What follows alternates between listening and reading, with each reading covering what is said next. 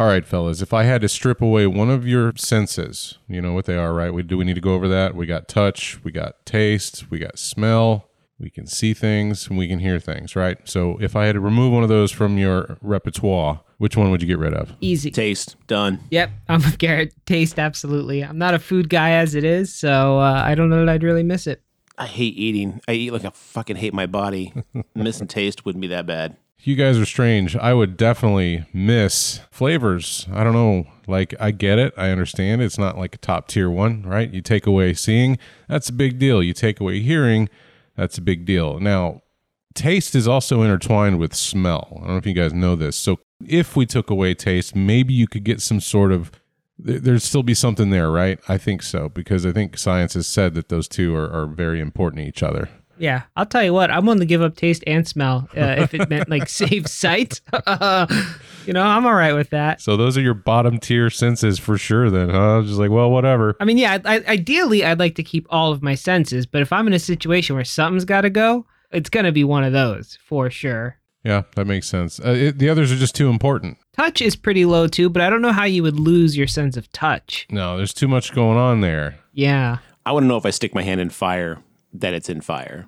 I want to know if I grab a butt, it's a butt, you know? Hopefully you'll be able to see that. I mean, maybe I'm distracted, John. Maybe I'm looking the opposite way and I'm like, oh, am I grabbing a butt? I would know that if I had my sense of touch. Yeah, but think about more nuanced things, right? You wouldn't feel a breeze on your face. You wouldn't know. That's my point. That's why I don't want to lose my touch, is because like if I have my hand in a fire, I don't want to look down and be like, oh, I'm on fire again. This sucks. All right, touche. Can people be born without a sense of touch? Is there any recorded cases of that, I wonder? I'm sure there is. I know there's people who are born who can't feel pain. And I know that's a huge, it sounds like, oh yeah, that's great. But it is a huge hindrance to them because to Garrett's point, like if you're sitting on your foot or something and it falls asleep, they don't notice that, and so you could like severely damage yourself if you don't move enough. So I know those people exist. Well, I do a podcast with Mark and John, so I know I can feel pain. So there's no question there. And you're unaware of all the pain you inflict us, buddy. Oh, no, I'm aware. I'm very aware. Oh, okay. Well, I was going to do a joke, but since I had to open, I had to throw the joke in the trash can. So my joke was I was going to give away my copy of Sixth Sense, because once you know that Bruce Willis is a dead man, why bother watching it again? I don't need that sense. Okay. Mm-hmm. It was a good joke. You guys just need more coffee. Listeners, remember what I was saying about pain?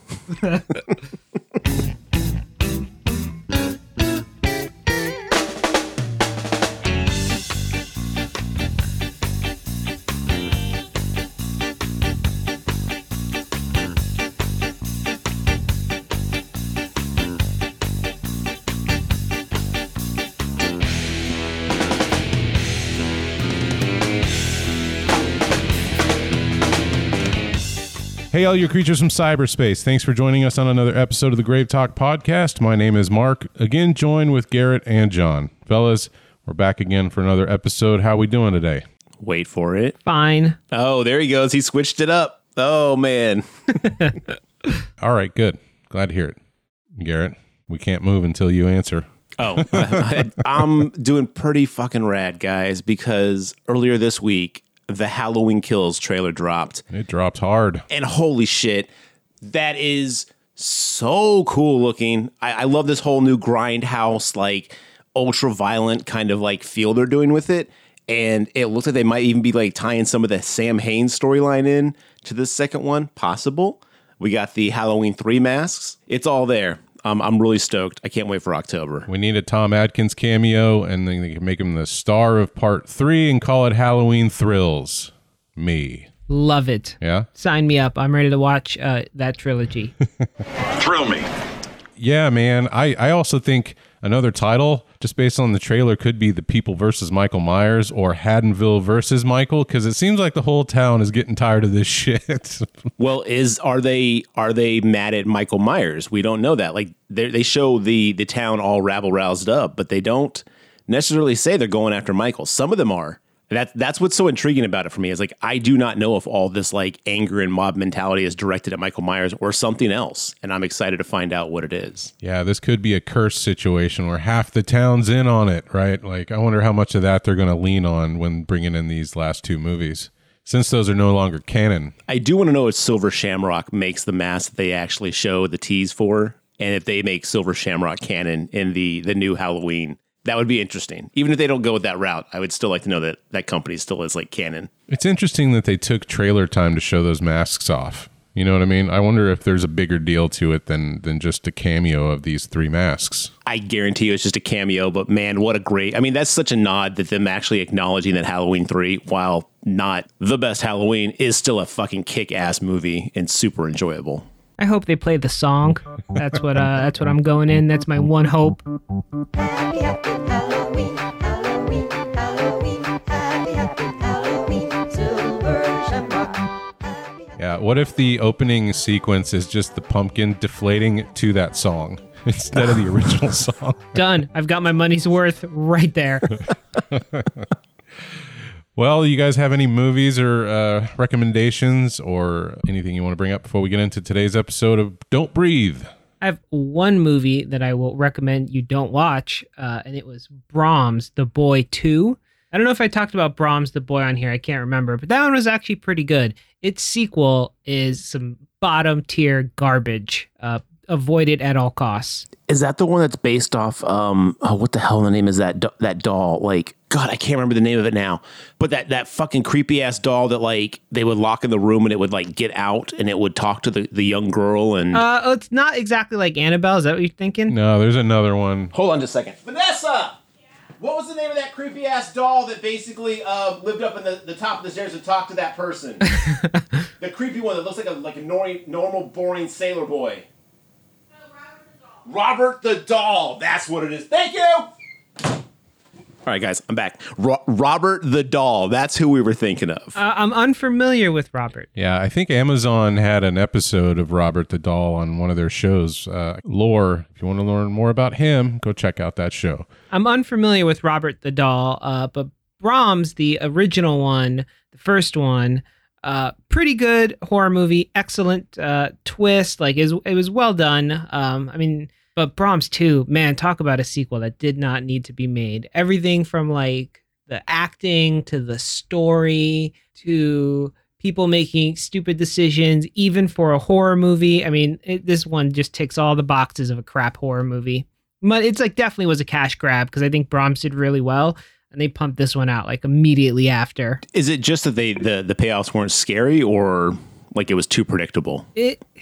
Honestly, it just doesn't make any sense. And like the ending to Brahms was pretty conclusive. I don't want to spoil it. Like it's hard to talk about the sequel without spoiling the first one. And the first one's actually, it's worth going into unspoiled. But in the sequel, they like try to move the story forward, but they do it in a really dumb way that doesn't make any sense. And it's really all I could say without spoiling the first one. The doll's creepy as hell. I will tell you that. That doll will always look creepy. Agreed there. Absolutely. That is a creepy ass doll. I have a question for our audience, all 2 of you out there. No, I'm kidding. There's more of y'all. Appreciate it. Love y'all listeners. Keep listening. Recommend us to your friends. Rate, like, subscribe, all that fun stuff that you're supposed to do on social media. I recently went through the entire Saw franchise. I bit the bullet and rented Spiral. I have not watched it yet, but I'm going to. But I worked my way through 1 through 8, and I'm interested. Would you guys like to hear me go through this more in depth and hear my thoughts on the franchise? If you do, let me know. Hit us back. I will do a kind of like a mini episode where I go through and talk about each one briefly and kind of like the pros and cons and what they've done right, what they didn't do right. It was a journey. It was quite the journey, you guys. And who gave you the charge of this journey / quest to visit every Saw movie ever made? So I'm balls deep in a million art projects right now that I've got some deadlines for, and it's taking its toll on me. And I was like, well, God, if I'm going to suffer, let's just go all the way with it. I don't know. They were on sale, like really cheap on iTunes. So I picked it up and I was like, oh yeah, I think I remember liking part 2. So I picked it up and I was like, well, I might as well just burn through this. And so I decided to, and I don't know. It's interesting because like, I really want to get really down on the end of it, like towards the end of it. But there's some really cool stuff that they did that I think deserves recognition. But man, it is hard to focus on that stuff at times with some of the other stuff they chose. But, Yeah, I can't tell if it's like a Hellraiser situation or if they just legitimately had an idea that was just kind of petering off at times. But anyway, I can get more in depth in that if you guys want to hear something like that. So just let us know on the social media or email us or call Mark's personal cell phone, whatever you want to do. Just let us know and I'll whip that together. 1-800-COLLECT to Garrett. Who remembers that? I was more of a 1-800-CALL ATT guy myself. But okay. Oh, yeah. Which one had Carrot Top? I think it was the call ATT, but I don't remember. How the hell does your brain waste space on this stuff, Mark? Look, I don't know, man. It's just in there. Dude, watch TV. I was programmed by the cable commercials. You know, that stuff's just in there. Yeah, they would play those commercials like 50 times a day, easy. You know what's weird? I don't really remember commercials much, but I remember like intros to sitcoms like nobody's business. The lyrics, the theme songs, the visual things that happen. I can remember all those like perfectly. Commercials, not so much. The only theme song or sitcom intro I remember, Step by Step, Day by Day. What? That's the only one? You remember that over Full House or Family Matters? Oh, I do remember Full House. Family Matters, can't remember at all, even though I think I watched every episode of that show. But Step by Step, because they licked that ice cream cone and it spilled over, and it really broke my heart as a child. I felt that kid's pain. Traumatized me. I guess I'll say, Garrett, in terms of Spiral, I do want to see it. I'm not hopeful. I haven't heard anything great about it, but I'm not going to pay $20 to rent it. So once it comes down in price, I'm going to check it out for sure because I need to know for myself. I went on that journey too. Like a year ago, I put myself through the torture of wanting to play a game of let's watch all the Saw movies in a row and see what it does to my psyche. Yeah, I'm just too intrigued. I mean, it's been so long since they actually did a movie, and it seems like the cast and the direction might be different enough to really make it worth my while. I know the ratings haven't been great, but it also is like one of the first movies that came out post-pandemic. So I'm hoping that people are just not ready for film yet. I'm intrigued. I like Chris Rock. I like Sam Jackson, so I'm going to give it a shot. Right on. Well, unless we got anything else we want to bring up, let's get into today's movie, which is Don't Breathe from 2016. Directed and written by Fede Alvarez. You may remember we talked about him before. He did Evil Dead 2013 remake, and this was the one he did after that. This one stars Stephen Lang as the blind man, Jane Levy as Rocky, Dylan Minnette as Alex, Daniel Zavato as Money, and Emma Bercovici as Diddy. Currently, this one is sitting at an 88% on Rotten Tomatoes with the critics and a 78% with the audience out of 25,000 plus ratings. Here's what the back of the DVD has to say about Don't Breathe.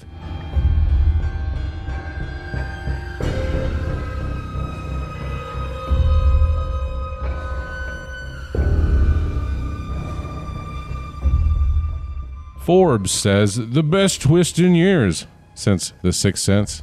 I added that last bit. Turn the home invasion thriller into an art form, says IndieWire. From the twisted minds behind Evil Dead come a new terrifying experience. 3 young thieves fight for their lives after breaking into a home of a blind man who has a dark side. That's it. That's the entire back. No, go on. That can't be the end of it. Go on. Keep going. There's a commentary. There's a co-writer, special feature. Yeah, man, that's it. That might be the shortest one I've ever done. I like it. So Shudder was writing movie back of the boxes back in the day, huh? Right. Yeah, no, I think it's succinct and to the point. I appreciate it, actually. It is. Yeah. Just to give you an idea, those quotes from Forbes and IndieWire take up over half the back of the box. They're that big. All right. So what did you gentlemen think of Don't Breathe? This was my recommendation. I thought it was a great entry into the home invasion movie, which I've seen a few of, but don't delve into quite often. I know we did a couple on the podcast. We did You're Next, and I would also throw High Tension in there. Well, it's not purely a home invasion film. That's what kicks off the bloody events of that one. So I was glad to kind of bring it back away from the supernatural and do a little something more quote unquote grounded, if you will. What did you guys think? I liked it. Yeah, I was pretty pleased with this person's second directorial effort, I guess. I think he did a great job and had quite the twist. I'll agree with Forbes or Fortune or whoever said it had a great twist. I concur. So pretty good recommendation, Mark. Well done. I got one right finally. Yay. You know, I enjoyed this movie. It was a well done movie. I did not find it to be very horror movie at all. This was a thriller to me. So it kind of threw me off a little bit because I was like, okay, where's the Where's the horror elements? Enjoyable movie, well done, tight, well shot. I did enjoy the twist. I mean, not enjoy it like that, but like, I just like find the twist like, oh, wow. Okay, here we are. But I don't know. I was just expecting the horror to kick in and it never did. So I think I just had a little bit different experience with it, but it was very enjoyable. So what is it about this film that you don't think it belongs in that category, specifically when, pitted up against something like Last House on the Left or You're Next or Jennifer Lawrence's House at the End of the Street? Wait, is that actually a movie? Yeah, that came out in 2012. Stupid name. I know that like home invasion movies and stuff like that can definitely be horror. This lacked the imposing, like with like You're Next, like there's this like air of mystery. You don't know where they are. They've done things like put up traps and certain things that really, like are designed to over the top, like maim and horror mutilate. I mean, there's a lot of, the violence is very over the top, very graphic. And this one didn't ever seem to really cross that line of reality into over the top, which it's really hard to explain. Like I would compare this to Green Room. Green Room is also a very like based in reality film, but like the entire like antagonist like group in Green Room is so just like your fists are clenched, your knuckles are white. You're like, oh my God, how are they going to deal with this? And this, I just didn't really have the feeling that the blind man was that imposing of a threat. He definitely was, but it never played out for me like that. And again, I'm not holding that against the movie. It just never hit me as like an over the top, or it never hit me as this like ultra scary situation. It seemed like, well, looks like them Duke boys have gotten themselves in a bit of trouble again, as opposed to like, oh my God, what the hell are we going to do here? But again, that's personal take. Would you say something then like The Strangers isn't a scary movie? 'Cause I mean, that kind of reminds me of this. It's just this is just like, to me, just a generic home invasion with, some interesting twists.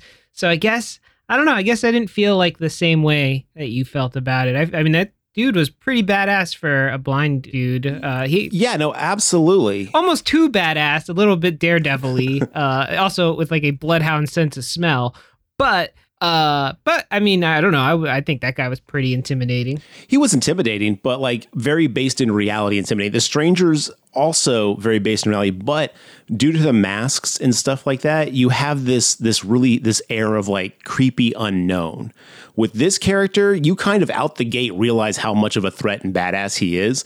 So there's not a lot that he has until we do the Silence of the Lambs, like in the dark scene in the basement. I was sitting there going like, okay, let's do this. And then after that, I was like, of course, when the twist happens, I'm like, and here we go. Like now we officially have got some like crazy fucked up stuff. And again, it just never clicked as a horror film for me. I compare this to Silence of the Lambs without the Hannibal Lecter. It's a very creepy, like kind of like cat and mouse thing. But yeah, it never clicked for me like that as a horror film. Garrett, I think you're just going to run into this with any of these type of movies, because every single one that you've mentioned, if you look them up, they're labeled as a thriller/horror. Even Silence of the Lambs is a psychological horror. I think this just might be indicative for the genre for you, which is okay because I understand what you're saying. But I think there's definitely a place for this style of movie for the podcast. I mean, if we're going to do monster movies and all this other stuff, so I don't know. I wonder if you just have more of an expectation from this genre, or the subgenre rather. Yes, I find thrillers to be more thriller than horror. I mean, the idea of some thrillers can be very horrifying to people, which I think is what we run into with some of these. Horror has a very distinct feel and, I want to say look either, but just a very distinct feel to me. And in some of these thriller/horror movies, I don't get as much horror out of them as I do just like the intense thriller stuff. And that's fine. I mean, there's nothing wrong with that. It's just, I don't know. I was expecting something to happen and it never did, but I enjoyed the hell out of the movie. It was really well done. It just lacked some unknown, like the unknown fear that associates with horror for me, whether it be supernatural, whether it be occult monsters, like there's always this some kind of like, ooh, what can this werewolf do? Like, holy shit, I didn't know werewolves could, run that fast. Once at the beginning when they blow their load and he's like, he's an Iraq vet who evidently trained fucking Daredevil. I was like, oh, we know who this dude is. Like, at this point, it's a matter of just avoid the motherfucker. I think this movie is a super awesome 1 hour and 28 minutes long. I don't think it overstays its welcome at any point. I think it gets to the point. In fact, 10 minutes in, we're already getting to the meat and potatoes of the surveillance of the house and so forth. So I really appreciate that. I know sometimes we have issues with links of films on here, but I think they fucking nailed it. Like, there was nothing that I would excise from this film that I could see. No, that's absolutely right. There was never a point where I was like, how much time is left? Or, like I never thought about it. And like every time something happened, I was ready for the next thing. So when it actually got to the end, I was like, oh, okay. Damn, pacing was like spot on. Yeah, definitely. Well, Fede Alvarez set out to make a movie that was wildly different from Evil Dead based on some criticisms he received from that movie. You may remember, listener, that movie is very drenched in blood, very gory, and has really in-depth interactions with the supernatural, the Evil Dead, so forth. Well, this one is almost the complete opposite of that. There's very little blood. There is no supernatural. And the intent of the film is to be more focused on the suspense rather than shocking the audiences. And he said he really wanted to show that he could do both. So that is exactly what he did. So he took this home invasion genre and he wanted to change it a little bit. Right. So think about most horror movies. A lot of the creatures, the villains, they have an additional power, right? They have more than human abilities to attack us. Well, he just said, what if I take one of those away? Let's subtract one and make this monster, quote unquote, the monster of the film, still be very imposing and dangerous. And I think they nailed it with that. When you think about it that way, you're like, yeah, you're right. That's a very interesting take on that. And even the house itself, like the setting is this fairly nice, well-kept house on a street of dilapidated houses in Detroit. It's not the scary house at the end of the street, that spooks the kids. It's the reverse of that as well. So I think he set out to do something to prove a point, and I think he proved every point along the way. Yeah, he definitely did. I will say, because you kind of mentioned, I know like you're in the context of a horror movie, this person is the monster, but everyone in this fucking film is a monster. There are no good people in this movie. Yes. Absolutely. He tries so hard in the beginning to make you feel for these robbers, or at least Alex, but at the end, not Alex. Rocky, right. But at the end of the day, they're still robbing a blind man. Like, these are all terrible people. No, and that's why I put it in quotes, John, quote unquote, the monster of the film. He's not. They're all level playing field. There's no like good characters in this movie. Fair enough. And to that point, that's something that really, really bothered me about this film is I did not care about anyone. Like every time I was supposed to care, they do something that was like, I can't like you anymore. Like I can't even like you as a protagonist. Like Rocky, she's doing all this nonsense to like get her sister. I'm assuming it's her sister. There was debate whether that was her daughter or sister. I think it's her sister. I think it's her daughter. That's what I took away from it. You think so? Okay. All right. Interesting. Like to get her out of the situation, but they're robbing houses. Like, yo, you've just put yourself in a situation where the only positive influence on this kid that keeps them out of God knows what trouble with that mom and the boyfriend, you just did something that could land you in jail. Like you're doing stuff that literally could take you out of this kid's life if you fuck up even the slightest bit, and then you fuck that kid up. Like it just, oh God, the character decision making, not even so much like what they did in the moment of like the action, but just like the general concept. It was like, wow, you're all trash. It just upset me so much that I could not root for anybody. Well, Wikipedia confirms it's a sister, so that's going to make my notes about grandma making blowjob motions a little different. So that's this movie would have made more sense if it was her daughter, though, because now I have a bunch of questions about, did she kidnap this kid? Like, spoiler to the very end of the movie, whatever. Did she kidnap her? Right. Because I can't see that mom and boyfriend just willingly being like, yeah, go ahead, go to California, talk to you later. Yeah, see, that it opens up a few more problems for me as well, John. I was more willing to go along for the ride that she was getting her daughter out of this shit trailer of fucking Nazi Trevor and shitty grandma / mom. But that's so weird that you guys thought it was the daughter, because like out of the group of people I watched it with, there were some that thought it was the daughter, and I think I was the only only one that thought it was his sister. And I was just like, huh. So I guess it does really, I couldn't understand how people were getting that connection, but I guess it does make sense that a lot of people were. Yeah. I think what the movie's setting us up for is by proxy of the little sister, I think her name is Diddy. That's the only one that I really cared about, right? We care about her through Rocky. So you want Rocky to survive so she can go through with the plan of getting this daughter out of this crappy trailer.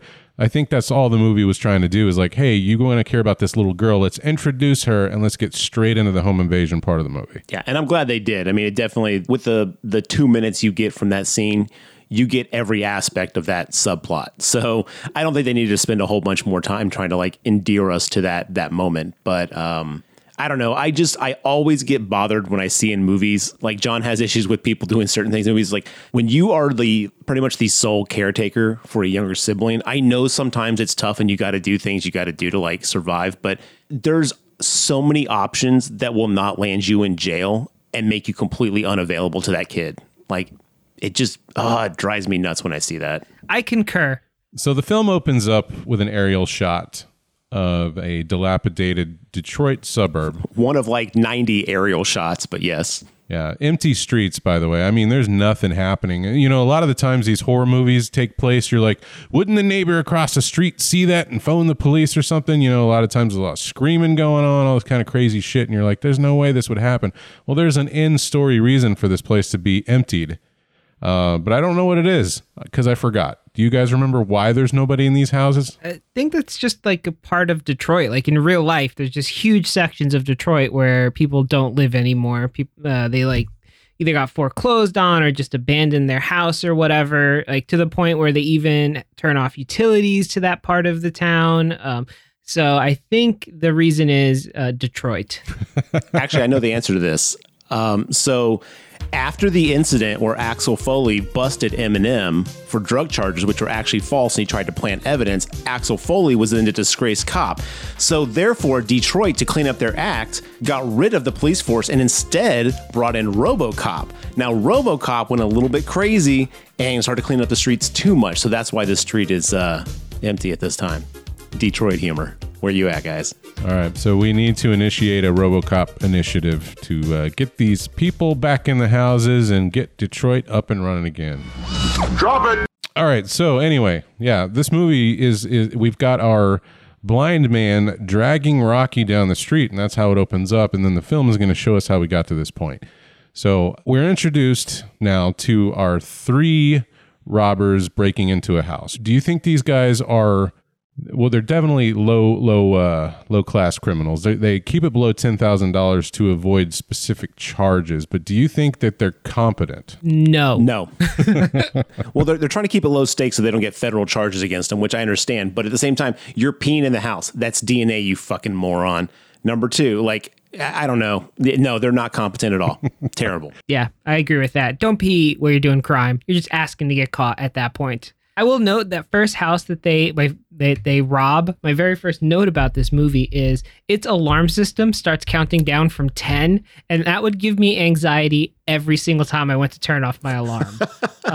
So I'm so glad that the alarm I have does not do that. You mean just like the people that live there? Yeah, like the real people who live there and whose alarm that is, like they open the door and it's just like 10, 9, 8, 7. That would stress me out. Even though I know my own code, trying to get it in there while that thing is counting down, I would not enjoy. And you'd probably fat finger it at least 4 times and the pressure's hitting you. And then the cops show up and you're like, I live here, I swear. Exactly.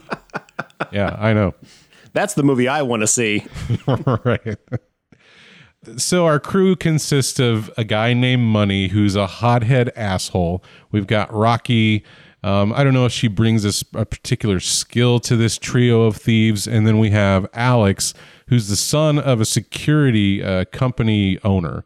So inside of his dad's office, he can go sneak in. He's got addresses and master keys to all these places.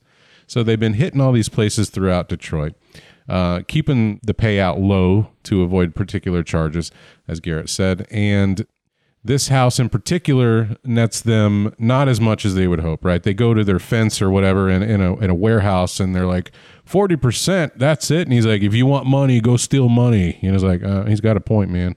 Like, this guy's got to move this product.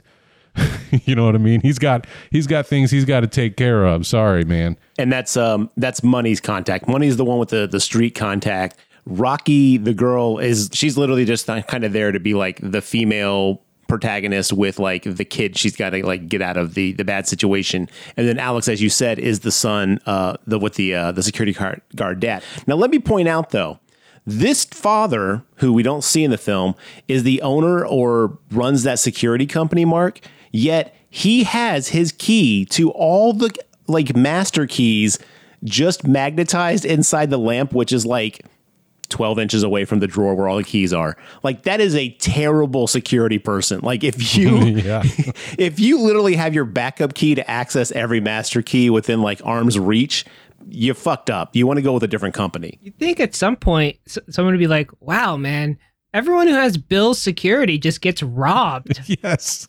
That's what I was just about to point out. Is like, at some point, do you not see a trend? Like, man, all these houses that I'm supposed to keep secure keeps getting knocked over. Like, what is going on? Do you not do an investigation? But we don't even meet his dad. He's only in like a photo on the desk. I think that's all we see of him through the movie. Well, you don't see the dad because he's busy one house behind his son, just trying to clean up this kid's mess. But while they're selling their goods at the latest theft, robbery has to have a person involved, right? Otherwise, no, that's a burglary. Man, what's the difference? Garrett, you're a criminal. What is it? Oh, God. Oh, first off, I'm not, but I appreciate you throwing that out there into the ether. I actually don't know. I didn't know there was a difference between those. I figured they were all just kind of like different terms for the same thing. You could just use the generic verb crime while they're out there criming. No, I think a burglary means no one was in the house. And if a person is like held up at gunpoint, that is a robbery. That's the difference that I was looking for. Yeah. That makes sense. That makes sense. Yeah. So when they're getting rid of the items that they've burgled, I love that term. We should use it more. The contact gives them, was like, hey, man, there's a place you can go hit.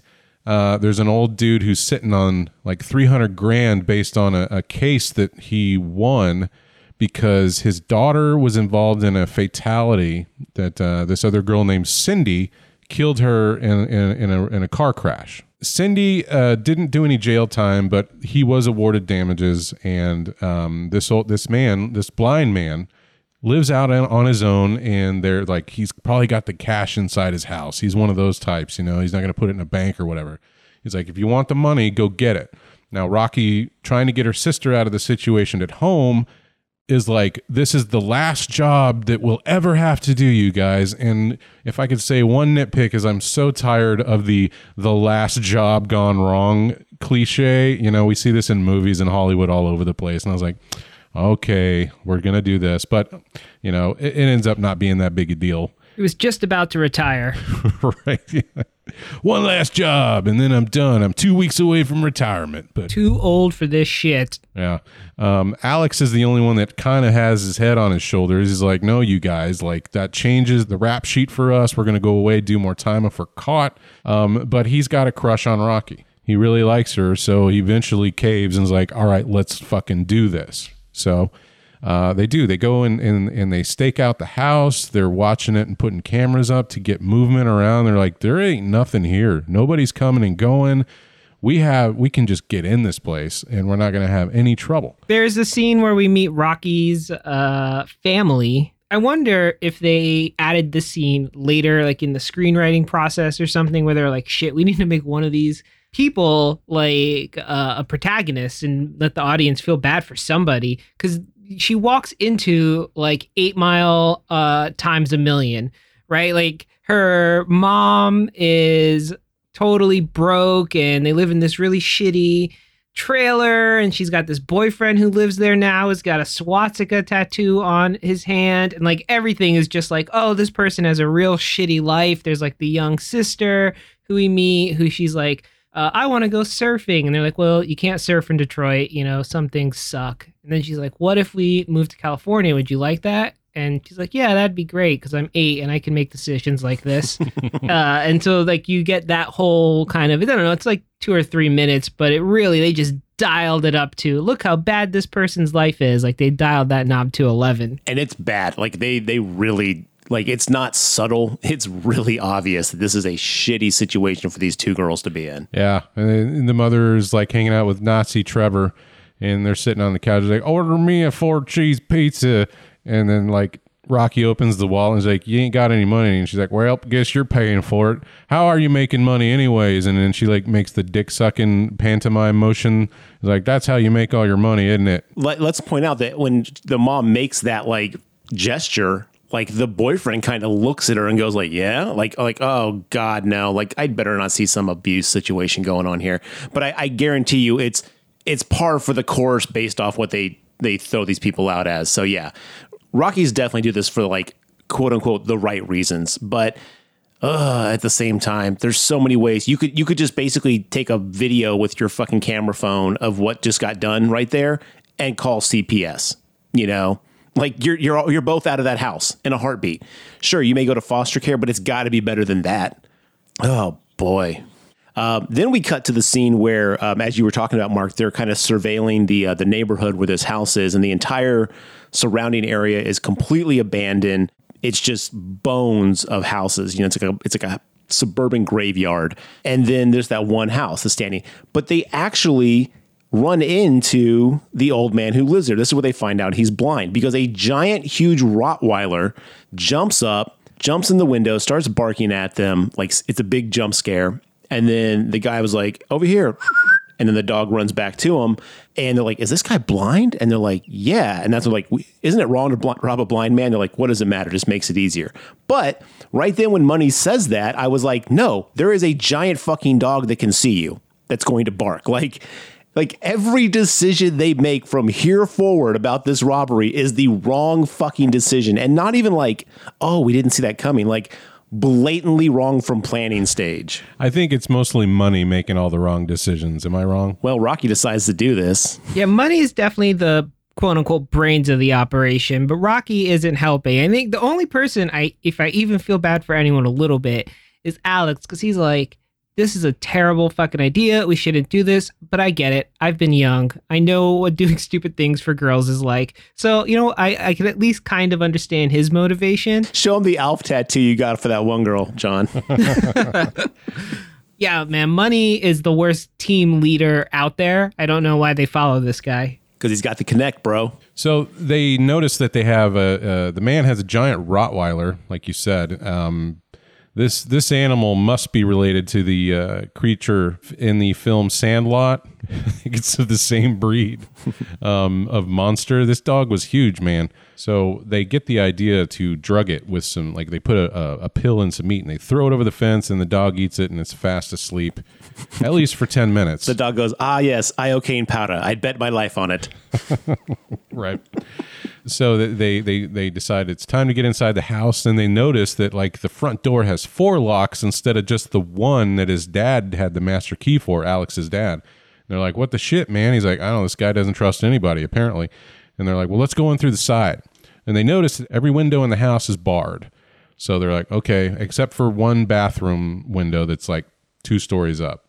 And Rocky's like, I think I can fit in there. So she breaks the window and then crawls inside.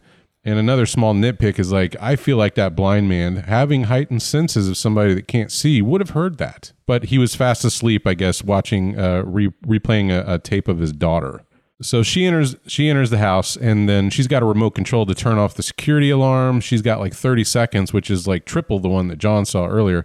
So I guess for plot convenience and just make it more tense, we got a little bit more time for her to try to figure out where the box is.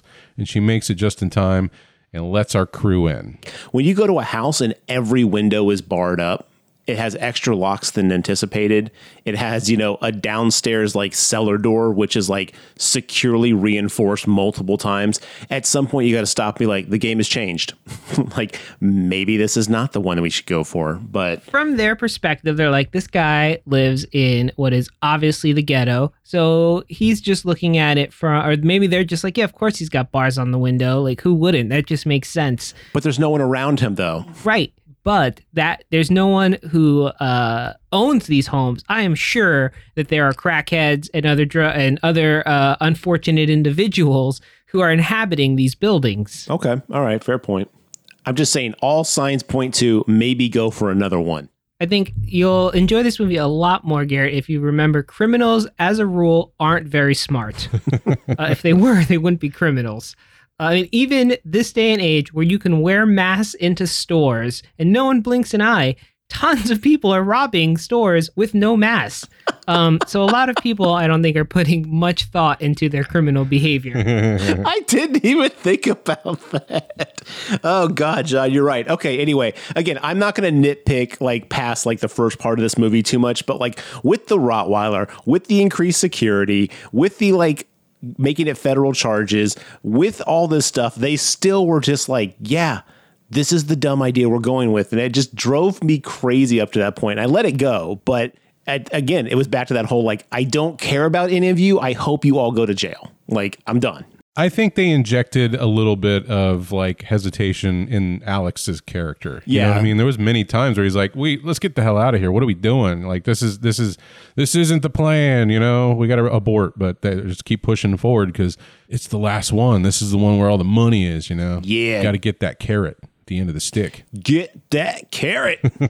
Anyway, so she breaks into the house. And yes, Mark, to your point, that dude with his fucking daredevil senses, and I think it's like not technically true that it increases your other senses when you lose another sense. It just, the memory or something like that makes it more, I don't know. Someone was saying something about that, but he would have heard this because his power set in this movie is that he can hear every little like creak of wood and know exactly where you are. But I do want to point out real quick for the audience that this is where the movie excels the absolute best at. Is as we first break into this house and Rocky is going to the alarm, the camera does this weird thing where it kind of like holds shots momentarily or zooms in on certain aspects of the scenery itself to point out all these little things that could give away sound. Also, the Foley, I don't know if this was a conscious choice. I imagine that it was. There's no way it couldn't have been. But all the Foley sounds of this movie are increased. They're louder than they normally are in movies. It's almost like they're trying to put you in the role of the blind man. You're hearing every little creak way louder than you normally would. Every little like glass cracking, things like that are just amplified. And I thought that was really good because it makes you hyper aware, like hypersensitive of your surroundings as these characters are just moving through. It's almost like Chekhov's house. Like every little thing is like pointed out.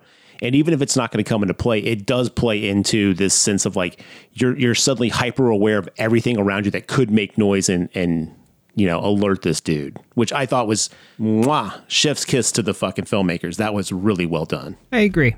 So after they let everybody in, they start looking around the house. They're trying to find a $300,000 payout, right? They don't know where it is. So they're searching the rooms all downstairs, and Money in the meantime is going to head upstairs.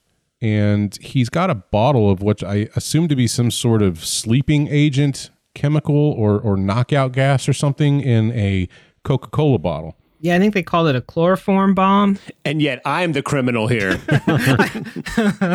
But yeah, to my point of like he would have heard the glass break.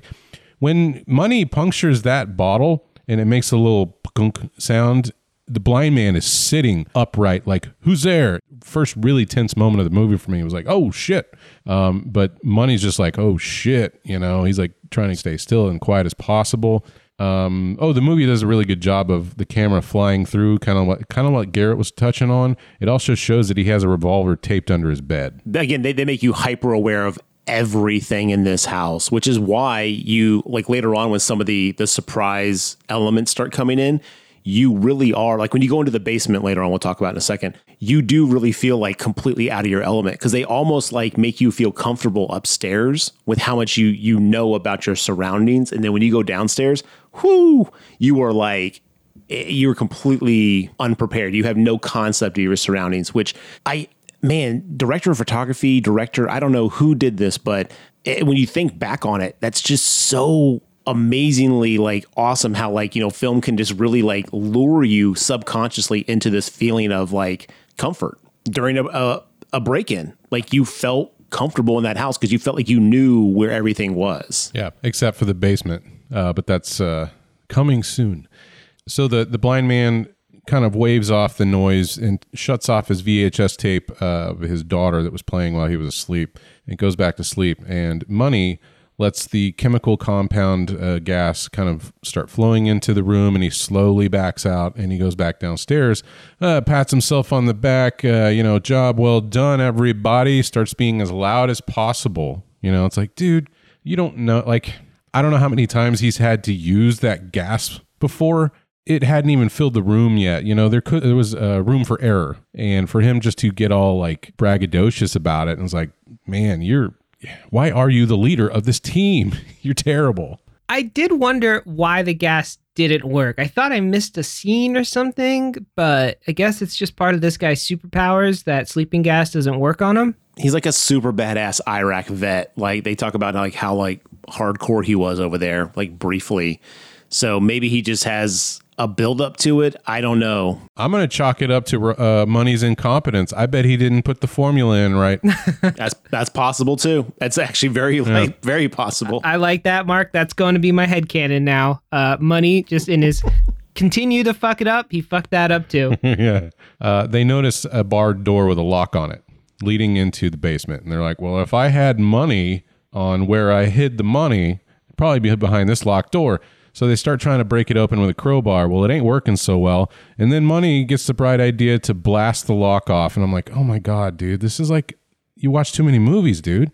I would suspect it to ricochet and hit one of these three, and I wish it kind of would have. I think that would have been funny. When Money pulls out the gun to blow it off, like after like going crazy on it with the crowbar, Alex is like, fuck this noise. You guys are like, that's it. This is too risky. I'm out of here. So Alex leaves the house at this point. He fires at the lock. The door opens up, and then bam, the blind man's coming downstairs like, Who's there?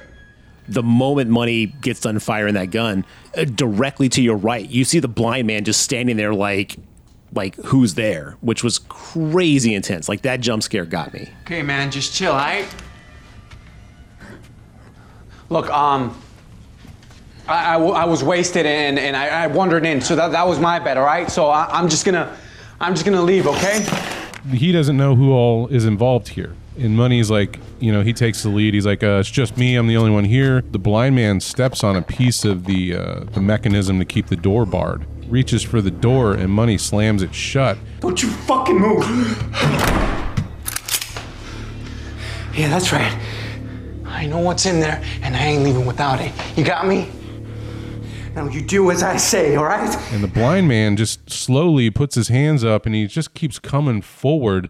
And this is another point where you just see Money's inexperience with doing this shit. Like he should have shot him.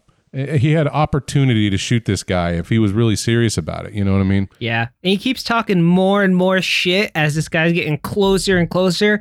And like at a certain point, you're like, okay, I know what's going to happen here. And it just makes his shit talking even more ridiculous. Money. What a joke. Well, the blind man overpowers Money, takes his gun and puts him in a chokehold and puts the gun up to his face and is like, how many of you are there? Well, in that situation, do you think you should have alerted the old man to having more than one of you there? Like I'm saying, before he got overpowered, should have the other person be like, I got a gun too, fucker, don't move. Like, would that have improved the situation for our robbers? No. I think if they did that, they would have killed Money faster, and then he would have just attacked the other person very rapidly. Because we've throughout the lead up to the story, we've been calling this guy Daredevil, but he really does seem to have borderline superpowers. So I don't think everyone would have just died faster. Yeah, he would have shot, turned the gun exactly where the sound was coming from, and fired immediately. Like, and this dude is no joke. Like when you see him in action, you immediately get the concept of like, all right, you're way outpowered here. Like you're just not prepared for this at all. I did not ever get to the point where I thought that this dude was super powered. I feel like this guy is comfortable in his environment. He knows where everything in his house is. And you see him at points where he's running through a hallway. He's putting his hand up so he knows when he hits a particular rafter, or he knows where the corners of things are. He can move because he's comfortable in this place because he lives there. He knows where all the items are. And I know that there's like him being able to detect where firing is, but you think about all the times he fires the gun and misses. I don't feel like this is superhuman. At least that's my take. We're not saying superhuman. We're just saying like amplified. He walks into a room and goes, and then he immediately finds where they took off their shoes. Like, come on, man. Like, unless they had the worst smelling feet of all time, he's going to be able to just pinpoint, and it's a big room. We're not talking about like a closet-sized room here. In like your living room, you walk in after all that shit, all the gunfire, like all that hecticness, you walk in and you're like, oh yeah, I can smell shoes. That to me was the second low point of the movie.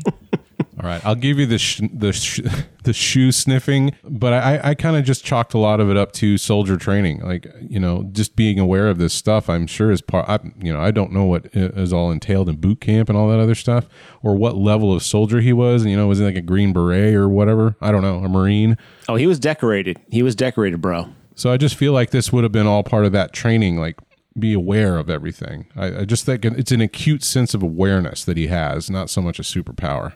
Yeah. So as you said, he kills money. Now, the thing is he's more just kind of like, all right, get the fuck out of my house. But there is a immediate like shift in tone when he realizes that lock on that door is busted, and you do not know why, other than the fact you think the money's down there. When he just goes like ape shit. And then, like, you know, as you said, he puts the gun up to money and he kills money at this point. Like, bam, blows his fucking head off. He does not know that Rocky's in the house, because money does say there's only one person in the house. Rocky runs into a closet and hides. He immediately, in like this panic, kind of runs to the closet and checks his safe in there, types in the code, opens it up, sees that all the money's still there, the $300,000. Does not see, feels the money's all there. Yeah. Okay. I'm sorry. Feels the money's all there. Thank you for the correction.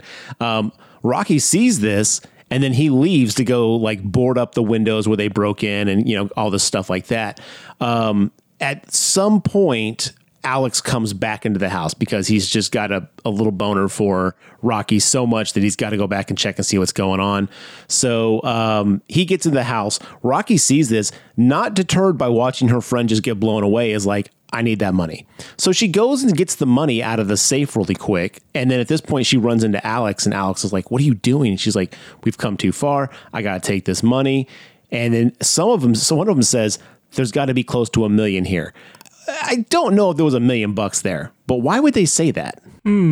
Up the games, up the stakes. I don't know. Like, where do you get all that extra money from? You know, that's $700,000. That's way more than 300. Maybe it's his military pension got paid out or something. I don't know. Maybe. So at this point, they got the money and they're going to try to leave. And I think this is the time where you said he smells the shoes. He goes down there to pick up Money's shoes, and then he touches a pair of boots, which was Rocky's boots. And now he knows there's a second person in the house. So now it's kind of a game of cat and mouse where he's going to try to locate where the other person is. He doesn't realize there's two people in there. He just knows there's one other person at least. And they end up going into the basement. Well, he realizes that when he finds Rocky's shoes in the kitchen, which I thought was a fantastic reveal. And this, we got to give it to Stephen Lang. I think he does an amazing job in this role. I totally 100% bought into him being a blind soldier. Like he's very good at what he does. And I hadn't seen him since Avatar. He's the freaking general in the mech suit in James Cameron's Avatar. Yeah. But when he finds the shoes, he makes a mad dash for the closet, reopens the safe, and bum, the money's all gone. And he's like, oh shit. He realizes what's happened. And then he's like, you know, he's kind of sitting around until he hears commotion downstairs in the basement. Alex and Rocky have made it to the basement, and they're like going to try to find another way out because they realize that the other doors, they're trying to find a way out upstairs. There's not really one. So they go down to the basement, hopefully trying to find a way out because they saw that the cellar door had a way to get out earlier in the movie. As they're walking through the basement, this is where we get the most effective jump scare in the entire film. They're walking past this area that has like some dimly lit plants in the basement. And as they're passing by it, boom, this lady just like lunges at them. She's got like a gag over her mouth. She's like bound and chained to this padded like alcove room down there. And she's like freaking out. She's like mumbling, like, help her, get her out, all this stuff like that. And then they have this kind of like moment of, should we let her out or should we just get the fuck out of here? And then they decide that they have to let her out. the blind man hears the commotion downstairs because he has the girl that he has like tied up attached to a bell. So when she's freaking out, he hears a bell upstairs. So he hears this and he's like, well, they're downstairs. Time to go fuck shit up. So he starts hauling ass downstairs. Now we're on a ticking clock type thing. So I know there's the whole Sophie's choice of, do we keep the money and stay quiet about this girl in the basement, or do we let her go? But I think they should have let her be. I don't know, man. Like what choice would you have made as you were making your escape?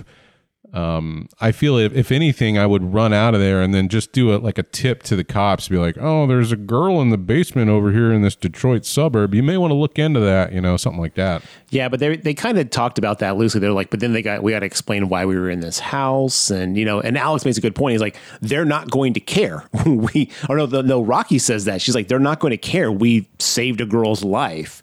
So I don't know. Yeah, I thought it was and this conversation's happening lightning quick because the dude's on his way down. I thought that was a really intense kind of like make it or break it moment. That's a good question, John. Pro escape or pro rescue the lady? Sitting here, I'd be like, oh yeah, I would definitely escape. But I think realistically, if I were in that kind of position, I would probably save the person. How can you just leave somebody like that? And she's... Yeah, I think I would save them or try to save them. I mean, as ineffectual as it ends up being. I would like to think that I'm smart enough to leave, but no, I do the same thing. I'd be like, nope, I don't even know what the hell's about to happen. I just feel like time is of the essence, man. Like you need to escape the immediate danger and then take action of getting her loose. I think that was the correct choice. Even if they were just like, well, fuck the money, we're going to help this girl. Like, you have to help yourself first. This basement is still so unknown to them. Like, every second is important. And unchaining the girl, that's a lot of time that you're losing. But if you think about it, they wouldn't have helped themselves because the girl is who points out where the keychain is, and they're in that second safe, and they need those keys to open the exterior basement door. So if they didn't save her, they would have gotten to that door, they would have seen the padlock and been fucked. Well, she was pointing at the keys when she was still bound and chained, though. She could have pointed at the keys, you grab the keys, you look her in the eyes like, lady, I see your situation, I'm going to get out of here, I'm going to get the cops, and we're going to come back for you. Swear. Cold-blooded, bro.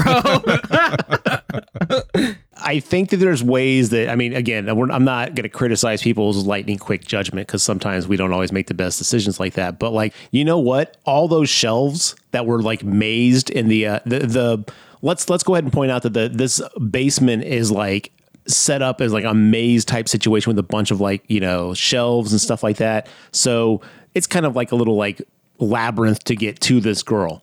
But if you wanted to save the girl, start knocking over those shelves. The dude's blind. Start fucking up his pathway that he remembers, and guess what? You bought yourself time at that point. But true. But anyway, no. So at some point, she holds up a picture of a young girl, and then Rocky immediately is like, "This is the woman that killed his daughter." And I was like, how the It's a newspaper article. Yes, okay. But I was like, how the fuck do you get that? You guys couldn't even think your way through this robbery. How did you piece that together so quick? That one kind of like jumped out a little bit of me of like, uh-huh. But I think there was enough context clues for even the dumbest criminal to look at that newspaper clipping. It said something effective like girl acquitted on charges of manslaughter or whatever. Okay. I think you could put that together. In the first of all, I was like, why would the blind man want to have a newspaper clipping in the room that he can't read? And I was like, oh, that's part of the torture. Remind her of what she did. That's why that newspaper is on the wall to begin with, I think. Oh, okay. I was like, why does she even have that? I like that. That is probably true. So that he can. You know why, John? Because he wants to play a game. Yeah. But yeah, so they unlock the girl. They don't take her gag off, so she can't say anything, which again, communication is key to everything in life. Like immediately they should have like pulled down her mouth gag and said, "Who the fuck are you? What's up?" And she could have been like, "Key in the safe, get me out of here. I'm being held against my will." Boom. We got to go. He's on his way. Like, again, don't, if anyone's muffling at you, immediately get the muffle out of the way. But the minute that someone has a speaking role in a movie, you got to pay him like triple, Garrett. So we got to keep that budget down. So she don't say a word, okay? Okay, so while Alex is over there trying to like unlock the cellar door, Rocky is unlocking the girl. They get the girl unlocked. They're running towards the door. But at this point, old man Logan is downstairs. He hears him by the door, and then he disappears. And you're like, what the fuck? Where did this guy go? They unlock the cellar door. And when we say cellar door, it's like one of those like anti-M, like get in the basement, Wizard of Oz angled cellar doors. It's like a storm cellar. Yeah, exactly. So they fling the door open because why wouldn't you? Because the guy who's been chasing you is now gone. So let's just fling this door to freedom open. They open the door. Well, bada bing, bada boom. Old man Logan's standing there. And then starts firing. Shoot, shoot, shoot. And then they kind of jump back. He shoots Cindy, the girl who was being held captive, and she goes down. Now, he doesn't know that yet. Yeah, he grazes Alex in the ear, and Alex goes down, and he's trying to be quiet while the man is firing rounds. Rocky manages to kind of leap out of the way. Yeah. As the blind man enters the cellar from the storm doors. Steps on Cindy, like her foot or something. He's like, oh, here's a body. He goes down and starts feeling around, and he feels the chains and the harness and everything else that he attached to her, and he realizes what's happened here, and he's like, oh, starts freaking out. And he like puts his head to her chest and then starts crying uncontrollably, and you're like, why would this man have such an attachment for his victim that he's kept under his house like this? Okay, this is the part of the movie when we were watching it, I was like, oh, she killed his daughter. Now you're my new daughter. That's what I thought was going on here. So when that happened, I was like, called it. I'm a genius. I got this plot figured out. Let me tell you, audience, I was dead wrong. We'll find out in a minute. That's what I thought too, Garrett. I was like, oh, he's cool. like gonna love her instead. So yep, I was totally with you on that one. I'm your daddy now. I was like, uh-oh, this is going to get weird. Yeah, so he realizes that Cindy has been shot. At this point, he goes full like berserker mode. And he's like, all right, got to kill these two runts. And he just goes off. And this is where we get our like kind of really cool, the lights get turned out and, like he's in his element. It's like a whole Silence of the Lambs night vision scene where we kind of get like, not quite killer cam, but we get a lot of like weird POV, like people stumbling, Alex and Rocky stumbling through the basement. He's hearing sounds. He's like tracking them down because he's at an advantage in this situation. This was very creepy though. Like when he's just standing there and Rocky's about to like walk up and touch him, that was really well done. I think this whole scene is phenomenal because it's not night vision. It's not green like Quarantine or something like that. It's also not like the old movies that would light up the nighttime with spotlights. It's like as if they took actual camera footage and just took the contrast and upped that up to like 100% or like the brightness or whatever, you know what I mean? So you're still seeing what looks to be complete darkness in the way that our actors are moving through this basement with their hands out and their eyes aren't focused on anything. I don't think they could actually see. I think they actually shot this stuff in pitch black because it looks so real, like someone stumbling around without being able to see. But now these characters are on the same playing field as the blind man. They've lost one of their senses, and they are moving around very clumsily. And all these shelves have like books and shit. I was just, the suspense, dude. I was like, dude, they are going to knock over a box of paper clips, and it's going to be all over for them. But that also was a thing that pissed me off too, because like they're touching all this knickknack and like, stuff on these shelves quietly, of course. But like, you know what? Grab a fucking kettle and throw it across the room away from you. Grab a book, chunk it across the room. Like, cause some chaos. Like, they're not using their surroundings to their advantage at all. Like, they're not like, oh, he's blind, he'll go after sound. I mean, fucking goddamn, the kids in Jurassic Park had a better grasp on this shit. But they could see. They could see to a degree. This is absolute darkness, man, in a room that they have no familiarity with. Like, they could throw something and it just bang right into the shelf right next to them, and they're done. Because the killer knows this room in and out. So I don't know, even in the hot moment of like trying to get the fuck out, like in have that adrenaline pumping through my veins, I didn't really fault them for what they were trying to do. I mean, there's a part of you like, stay silent, keep quiet. He can't find you if he doesn't hear anything. So I don't know. It didn't bother me that much, but look, the suspense was there. Yeah, it was a well done scene, regardless of my problems with like them. Like also, there's a light where the opening is back into the house. It's a pretty well lit area.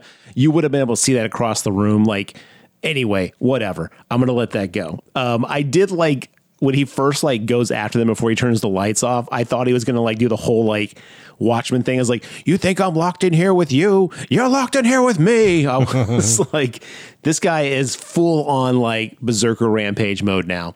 But so Alex and Rocky see the light to go back into the house. They climb back up into the house through the ladder. Also, what kind of blind person has a fucking basement that has a ladder and not stairs? A very competent one. Well played, sir.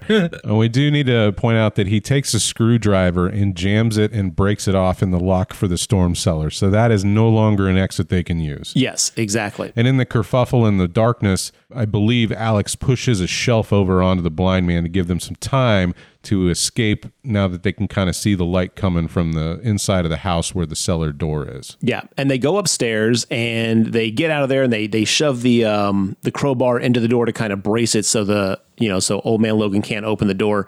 And then what's down the hall but a giant ass doggo just waiting to give him some love. Old Cujo. And then he's just sitting there and she's like, and then Alex goes, all right, I want you to run to the front door. I want you to use these blue keys. That's going to get us out. So she's over there having the most difficult time opening a fucking lock that anyone's ever had in an existence of opening locks. And he's like, all right, keep it cool. Keep it cool. The dog is just chilling, Also, let me just go ahead and break the attention for everyone. This movie, the dog lives all the way through the film. Yep, I expected it to die at some point. Me too. But I will give this movie props. Nobody ever drops the keys. They fumble around with them, but at least they avoided the key drop trope. Yeah, good point. I didn't think about that, but you're absolutely right. They never drop the keys like a bunch of fucking idiots. So she can't get the door open in time, but bam, on the basement door, old man Logan's ready to come back through. That's when the dog's like, oh, that's my cue to attack and kill. So the dog starts chasing Alex. Alex is like, come on, we got to go upstairs. Him and Rocky run upstairs. They go into his daughter's room. They lock themselves in, barricade themselves in. Rocky sees a small vent at the top of this room. I want to say maybe 10, 12 feet in the air. Finds a way to climb up into it and decides that she's going to be John McClane for the afternoon. The absolute low point of this movie. I hate it.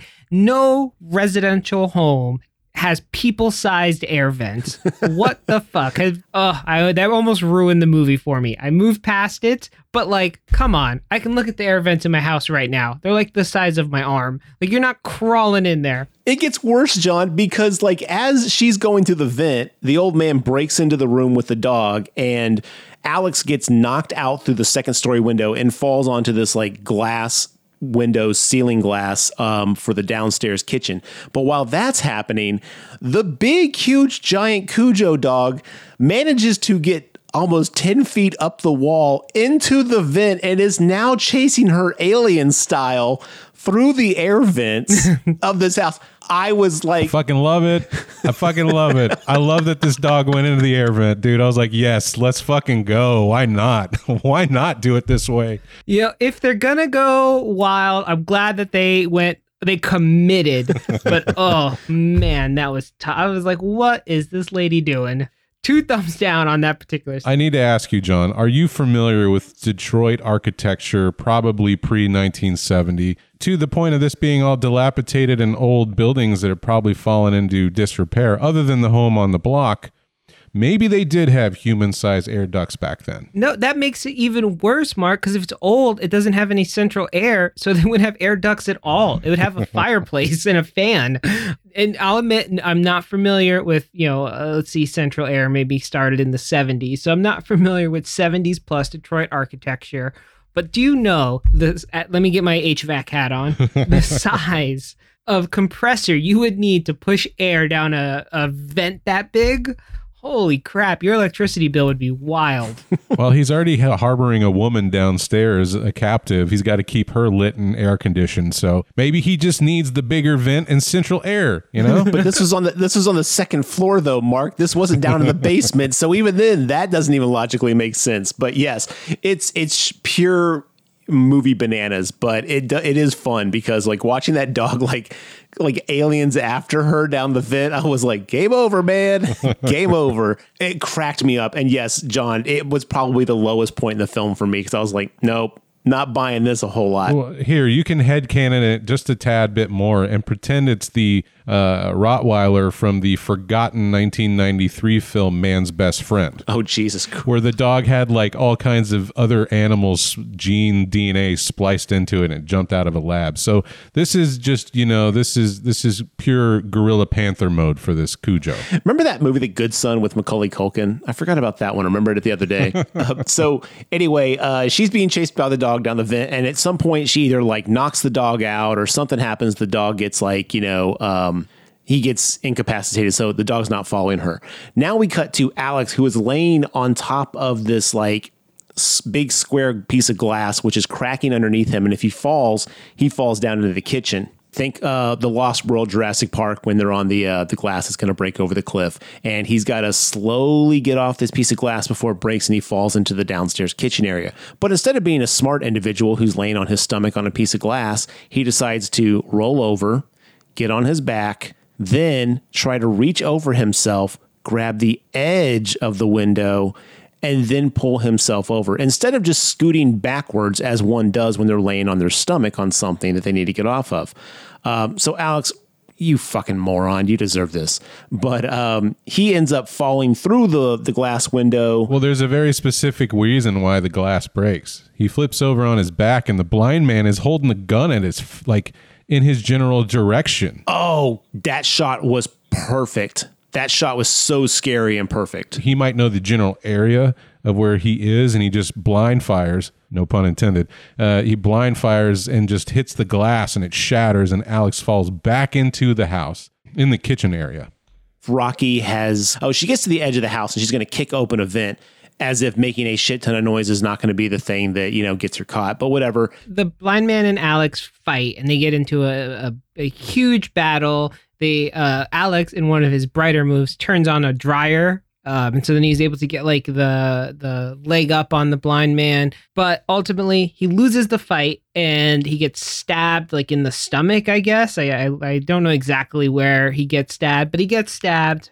And Alex is out for the count. And so then, to your point, Garrett, the blind man goes and finds Rocky being just loud as all get up. He knocks her out. They get in like a fist fight and he kicks the shit out of her. And then it fades to black, fades in. And now Rocky is chained up in the basement where the original girl was chained up. Where I said out loud, I got me a new daughter now. I was like, this dude is dedicated to having a daughter at this point. Well, you're on the right track, but not quite in the way you thought. Jesus, was I on the right track? God. So I think this is where the big reveal happens, right? Yeah, this is where we finally get some talking between our protagonist and antagonist, or antagonist and antagonist. Before we start talking about this, though, she wakes up tied in the cushion room or the cushion alcove, and he's sitting on a chair maybe 15 feet away from her, like just sitting there silently staring at her. And she's like, "What do you want from me? You can't do this." And he goes, "Oh, yes, Batman, it's me, Bane. I live downstairs now. You were born in the darkness." It's so fucking Bane voice. I laughed my ass off. Like, it does not match the voice that should come out of that guy. And he gets so melodramatic, too. He's like, a man could do anything once he stops believing in God. It's like, all right, pump your brakes there, bro. Like, So what is his end goal with captive Cindy before she got killed? Allow me, our resident semen expert, to talk about this one, guys. Resident semen expert, and he's not talking about the guys on the ships. Look, I was single for a long time in my teenage years. All right. So anyway, he's explaining to her, she's like, you can't kill me. He's like, "Oh, I'm not going to kill you. I had Cindy down here. She robbed me of my daughter. So the agreement was," and as he's explaining this, he's pulling a jar out of the fridge, which is downstairs, with a little vial of something. And you're like, what the fuck? He heats up a little pan. And then he puts the vial on it, and then he goes back and explaining. He's like, "Okay, so here's the deal. Brace yourself. Cindy robbed me of my daughter, and I felt it was only right that she, provide me a new daughter. At this point, Garrett is still like, okay, cool. So Cindy's his new daughter. Got it. We get this. Let's go, movie. This is dumb. Oh no, we see him take a goddamn turkey baster, dip it into the vial, which is now warmed up semen, which is his. And then he continues to explain that, like, I impregnated Cindy. She was going to give me a new daughter. You guys got her killed. So guess what? Now you going to give me a new daughter. And then walks over with the turkey baster and a pair of scissors, cuts her pants open, lifts her up in this like parachute sex harness type thing, and has got her like in this really prone position. And he's just like, so bite down on something. Here we go. He doesn't say it exactly like that. He's like, oh, I'm not a rapist, so I'm going to use this turkey baster. I mean, he says it much more melodramatically. And I was like, dude, your grasp on rape is very loose. Because what he's doing, I would think, definitely classifies as rape, even though he's using a turkey baster. Yes. Well, okay. Let me give you a little more nuance that I think might have been missed here. I think this was actually a really well crafted dialogue with these two characters. Now, first off, Rocky thinks she knows what's going on, much like Garrett. Like, he's like, oh, look, I get it. She killed your daughter, and you just wanted to get your revenge, and yada yada yada. And he says something to the effect like, rich girls don't go to prison. That's why I have her down here. And when he's talking about like, I never forced myself onto her, he says that he was going to give her life back after 9 months. She gave him a daughter. She gets to go home free. I think Cindy, even though coerced because she's a prisoner, told him, yes, go ahead and inject me with the turkey baster. I'll give you a kid so I can leave. I know. I think that's where his morality got tied up. That's because he doesn't believe in God. He's got his own moral code. This is what he believes is right. He was robbed of his daughter. Therefore, she, like I'm telling you, I think she just agreed to it. And he's like, I've never forced myself on anybody, but I don't have time for that now. And that's what he's saying, like, you're just going to get the baster because I don't have time for you to agree to this. Yeah, but if someone had me at gunpoint and was like, Garrett, you can walk away if you eat this plate of asparagus, I'd do it. I'd still feel violated as fuck. Yes, you're not wrong, but you got to think of it from his morality standpoint, where he's coming from. You're not wrong. You're absolutely right that that's still coercion to get them to do something, but in his mind, he's justified it. I see what you're saying. There's no way he is not going to kill those girls. I don't think he would. I think Mark's right. I think he would let him go. There's no way. How after 9 months he's going to let them free? Yeah. So they can go to the police and be like, I was just in some guy's sex dungeon for 9 months. Can we come take care of this situation? Like, I think... But it's not a sex dungeon. I don't think he was raping anybody down there physically. All right, fine. I was in this guy's just regular dungeon. Regular Just to dungeon. make it a lot better. I mean, I guess it's a little better, but I mean, you still can't just tie somebody up in your basement. Yeah, I know. It's still insane sexual assault, which is...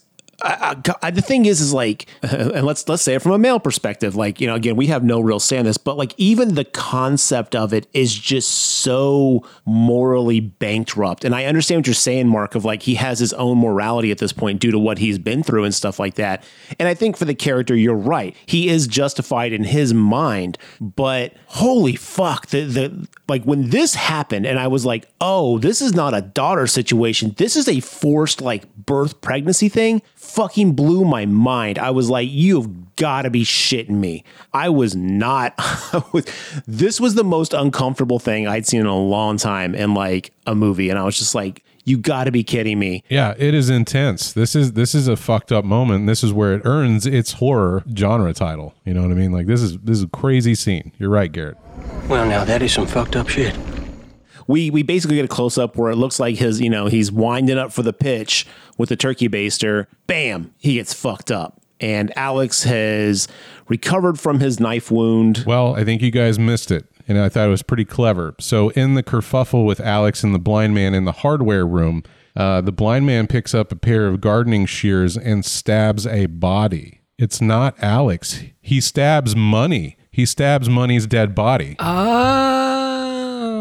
He stabs the wrong body thinking he killed him, and you find out that he didn't. Which, again, though, kind of annoyed me because, like, you know what? If you just stab this dude in the stomach, check the pulse, bro. Exactly. So, anyway, Alex frees Rocky, who at this point decides that she's just going to go ape shit all over this dude, which, okay, justifiable reason. You almost impregnated with a turkey baster. Oh yeah, no, at this point he's begging. He's like, just take the money and leave. I won't say anything. If you guys go now, keep the money, get the fuck out. And I think this is the point where they choose to do that, right? Well, yeah, Alex uses the justification as like he can't do anything about this. Like we've got him locked up. If he comes after us with the police, he's going to get busted for all this captive shit he's been doing downstairs. So there's nothing he can do about it. And you're right, Garrett. The only thing he really says at this point is take the money and go. You got what you came for. So they decide to fucking hightail it out there. They go back upstairs. They start trying the blue keys, but somehow Blind Man got himself free from the handcuffs. And I don't know how he managed that, but he did. And this is where he shoots Alex dead. This is where he finally dies. As they're opening the door to leave, Alex gets shot in the head, or was it the chest? I can't remember. He got shot, and I think it's the head. But also, real quick, before we jump to this next scene, just to loop it back for all of our listeners who, and even to Garrett, for a little bit of a correction, there was something truly horrifying in this movie. In his jar of semen, there were hairs in it, and they show them. It's the grossest fucking thing. He's blind, dude. How's he gonna know? Okay, you got me on that one, but still, oh, that was so rough. I was like, oh God. You know, just on the point of being inside a blind person's house and not being able to see things, I love the tiny detail where they showed all the photographs on his fireplace mantle and the picture was upside down. Yeah, a few of them were upside down. I thought that was a nice little touch. Yeah, that was pretty good. So Alice gets shot in the head. Let's get that segue out of the way. Alice gets shot in the head. Boom, he's dead. She, at this point, Rocky's like, all right, cheese it. I'm out of here. So she starts running down the street, and it's daytime now. And she's like, ha, it's daytime. There's nothing you can do out here. You're out of your element. I'm the fucking badass now. And then at this point, he goes, and then sends the fucking Rottweiler after her. And she's like, oh shit, the dog. That's right. The dog can see. So the dog is chasing her through, depressed, rundown, abandoned Detroit neighborhoods. She runs back to the car that they came in. She gets in the car, and now it's a situation where the dog's trying to get in. She's trying to, keep the dog from getting in, but she drops the money right outside the car. So she can't leave because she's got no keys. She doesn't have the money, and the dog's outside. So she comes up with this plan to trap the dog in the trunk. Now, when this first happened, though, earlier in the movie, we point out a tattoo that she got of a little ladybug. And Alice goes, what is that? And she goes, when I was a little girl and I would cry, my mom would lock me in the trunk of a car. And I would just be in there for sometimes hours, sometimes, I think she might have said like a day or something like that. And then one time there was a little hole and a ladybug came in and it kept me company. And that's how I knew I would survive this, because the ladybug was there with me. And I was like, okay, cool, whatever. It was this very melodramatic story early on in the movie. At this point, she's trying to get out of the car. She opens the back seats to get into the trunk. Well, I thought she was going to have to hide in the trunk, but she had her little ladybug tattoo on her wrist. And I was like, oh, okay. Didn't the whole ladybug, that was what gave her the idea to do the trunk maneuver? Oh, is that what gave her the idea? Okay. So it gave her the idea to use the trunk maneuver. I thought she was going to have to go hide in the trunk, and I was like, it all comes full circle. Okay, still well done. I'll give him credit for it then. And so the dog comes in. She closes the trunk. She pushes the seats back, but the dog's too powerful. He gets through. He's trying to he's face to face, trying to eat her in the car. She manages to hook him with a chain. She gets out of the car. Bam! The blind man knocks her out and is dragging her down the street. And this is the scene we saw at the very beginning of the movie. Come full circle. You're right. Hey, man, the scene where he catches her, just punching her in the face, dude, throwing her to the ground.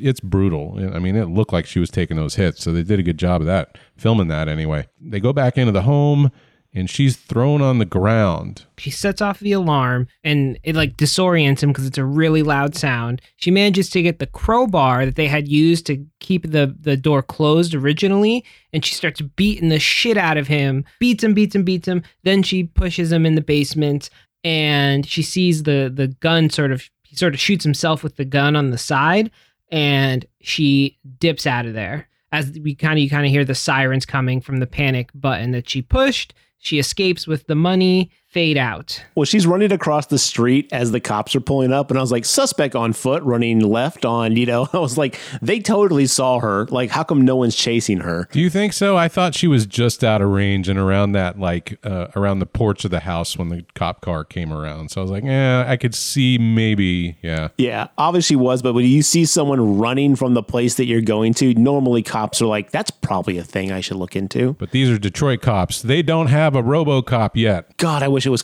drop it. Yeah. So then we cut away and they are at what I think is an airport, right? That's what I thought. Train station. Train station. Or bus station. Train station. Because some mode of transportation station is what we'll call it. Plane, train, or automobile. Rocky and the sister are sitting there and the news comes on and we see that the police report of a break-in occurring at the blind man's house, but to her terror, she finds out that he's not dead. He's going to survive his wounds. Interestingly enough, no mention of her, only 2 suspects. So that means the blind man didn't reveal Rocky's involvement. Yeah, they say nothing was stolen, and the blind man killed the 2 assailants who broke into his house, and that's it. And she's kind of got this like, oh shit look on her face, and then she like quickly hurries her little sister towards the train. Fade out. Credits.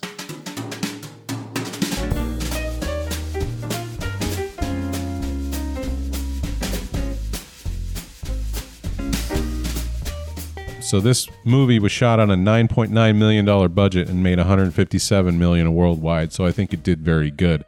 Left itself open for a sequel, obviously. And here in a few short months, August 13th, guys, we're getting Don't Breathe 2. So it's already on the way. Are you excited for a sequel? It sounds to me like we'd all recommend it at varying degrees. I think this movie's fantastic. This is like a 4.5 out of 5 stars for me. I love this movie. What it does fantastically well. Well, so yes, I would recommend this movie as well. I agree. I thought it was very enjoyable. I had a great time watching it, and it was very twisted.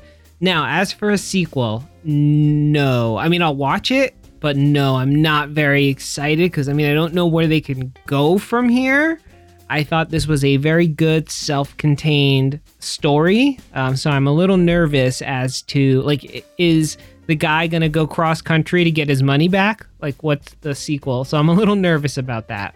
I do have a synopsis here for movie 2, but I'll let Garrett say his piece first, and then I'll tell you what the sequel is quote-unquote about. I fully recommend this movie. I would be hesitant to recommend it as a horror flick necessarily. Like if someone's like, yo, you got to get in horror movies, I would not throw this at the top of my list. But if someone's like, yo, you got any cool thrillers or intense movies, this is great. I would put it at a 4.5 out of 5 stars also. I think this is a great, well-contained story. I like a lot of what they did. There was a lot of thought into the actual making of this movie that I think is overlooked by just the sheer, absurdity of the plot. I don't think it needs a sequel. I honestly think the sequel might diminish. It doesn't take away, but it kind of diminishes the legacy of this if it's not fantastic, which I'm a little worried about. Okay, well let's get into what this synopsis from USA Today says. Now, I don't know if this is some Metal Gear Kojima level misdirection, but if this is truly the plot of the sequel, I am a hard out. The synopsis for this one says, the blind man has been hiding out for several years in an isolated cabin and has taken in and raised a young girl orphaned from a devastating house fire. Their quiet life together is shattered when a group of criminals kidnap the girl, forcing the blind man to leave his safe haven to save her. Are you telling me we're trying to turn the blind man into a hero now? I can't accept that. You cannot turn a guy who kidnaps and fucking what's it Stockholm syndrome's a girl? No. Yeah, thumbs down. If that's really it, I'm out as well. Also, are they trying to make a Taken situation here? Is the blind man going to be give me back my daughter? I have a specific set of skills. No, thank you. I really hope that they're leaving out a lot of the plot details to keep it really interesting and shocking when it comes around, because this is not what anybody, I think, wants out of Don't Breathe sequel. Not in the least. that's so fucking bizarre as far as like, oh God, there is so many problems with this concept that I'm just not sure about. Yeah, I will give it a watch based on my admiration for the first one. But I'm going in very, very Hesitantly. I'm very anxious about it. I guess I will say yes, hesitant about it. But we don't have that much long to wait, so at least I appreciate that. It'll be out in August, which is just around the corner. So we'll have to do a check-in with this once it comes out. Maybe not full episode, obviously, if it's really that plot. But we'll definitely let the listeners know what we think about it. It could be worse. It could be Jigsaw. Jesus, that movie's so bad. All right, well, do we have any lasting thoughts on Don't Breathe 1 before we sign out? Watch it. Definitely watch it. It's a really enjoyable movie. Yeah, 100% agree. All right. Well, listeners, what did you think about Don't Breathe? Did you like it? Did you think it's worth the accolades that I just showered on it for an hour and 45? Let us know in our comments. We've got a social media page. We've got a Facebook page, an Instagram page. Just search for the GraveTalk, one word. You'll find us there. We've also got a website, gravetalk.com, where you can email us, drop us any, if you've got any recommendations for cold opens or episodes you want us or movies you want us to talk about, let us know. We're happy to throw those in. Garrett, what do we have coming up next time? So next up on the list, Mark, we've got the late 90s, early 2000s classics 13 Ghosts, which is a remake of an old movie. It was. Done at the end of the century. Okay, 13 Ghosts. I'm excited about that one. But that one's got Matthew Illard. It's got a bunch of badass people, and it's definitely a movie of its time, but there's a lot to talk about in that one. Has this one got the dude from Monk? Is he in it? Yep. Yes, it does have Tony Shalhoub in it. Okay, God, I haven't seen this one since it came out, so it'll be interesting to revisit it. Okay, well, thanks for joining us, listeners, and we'll see you next time.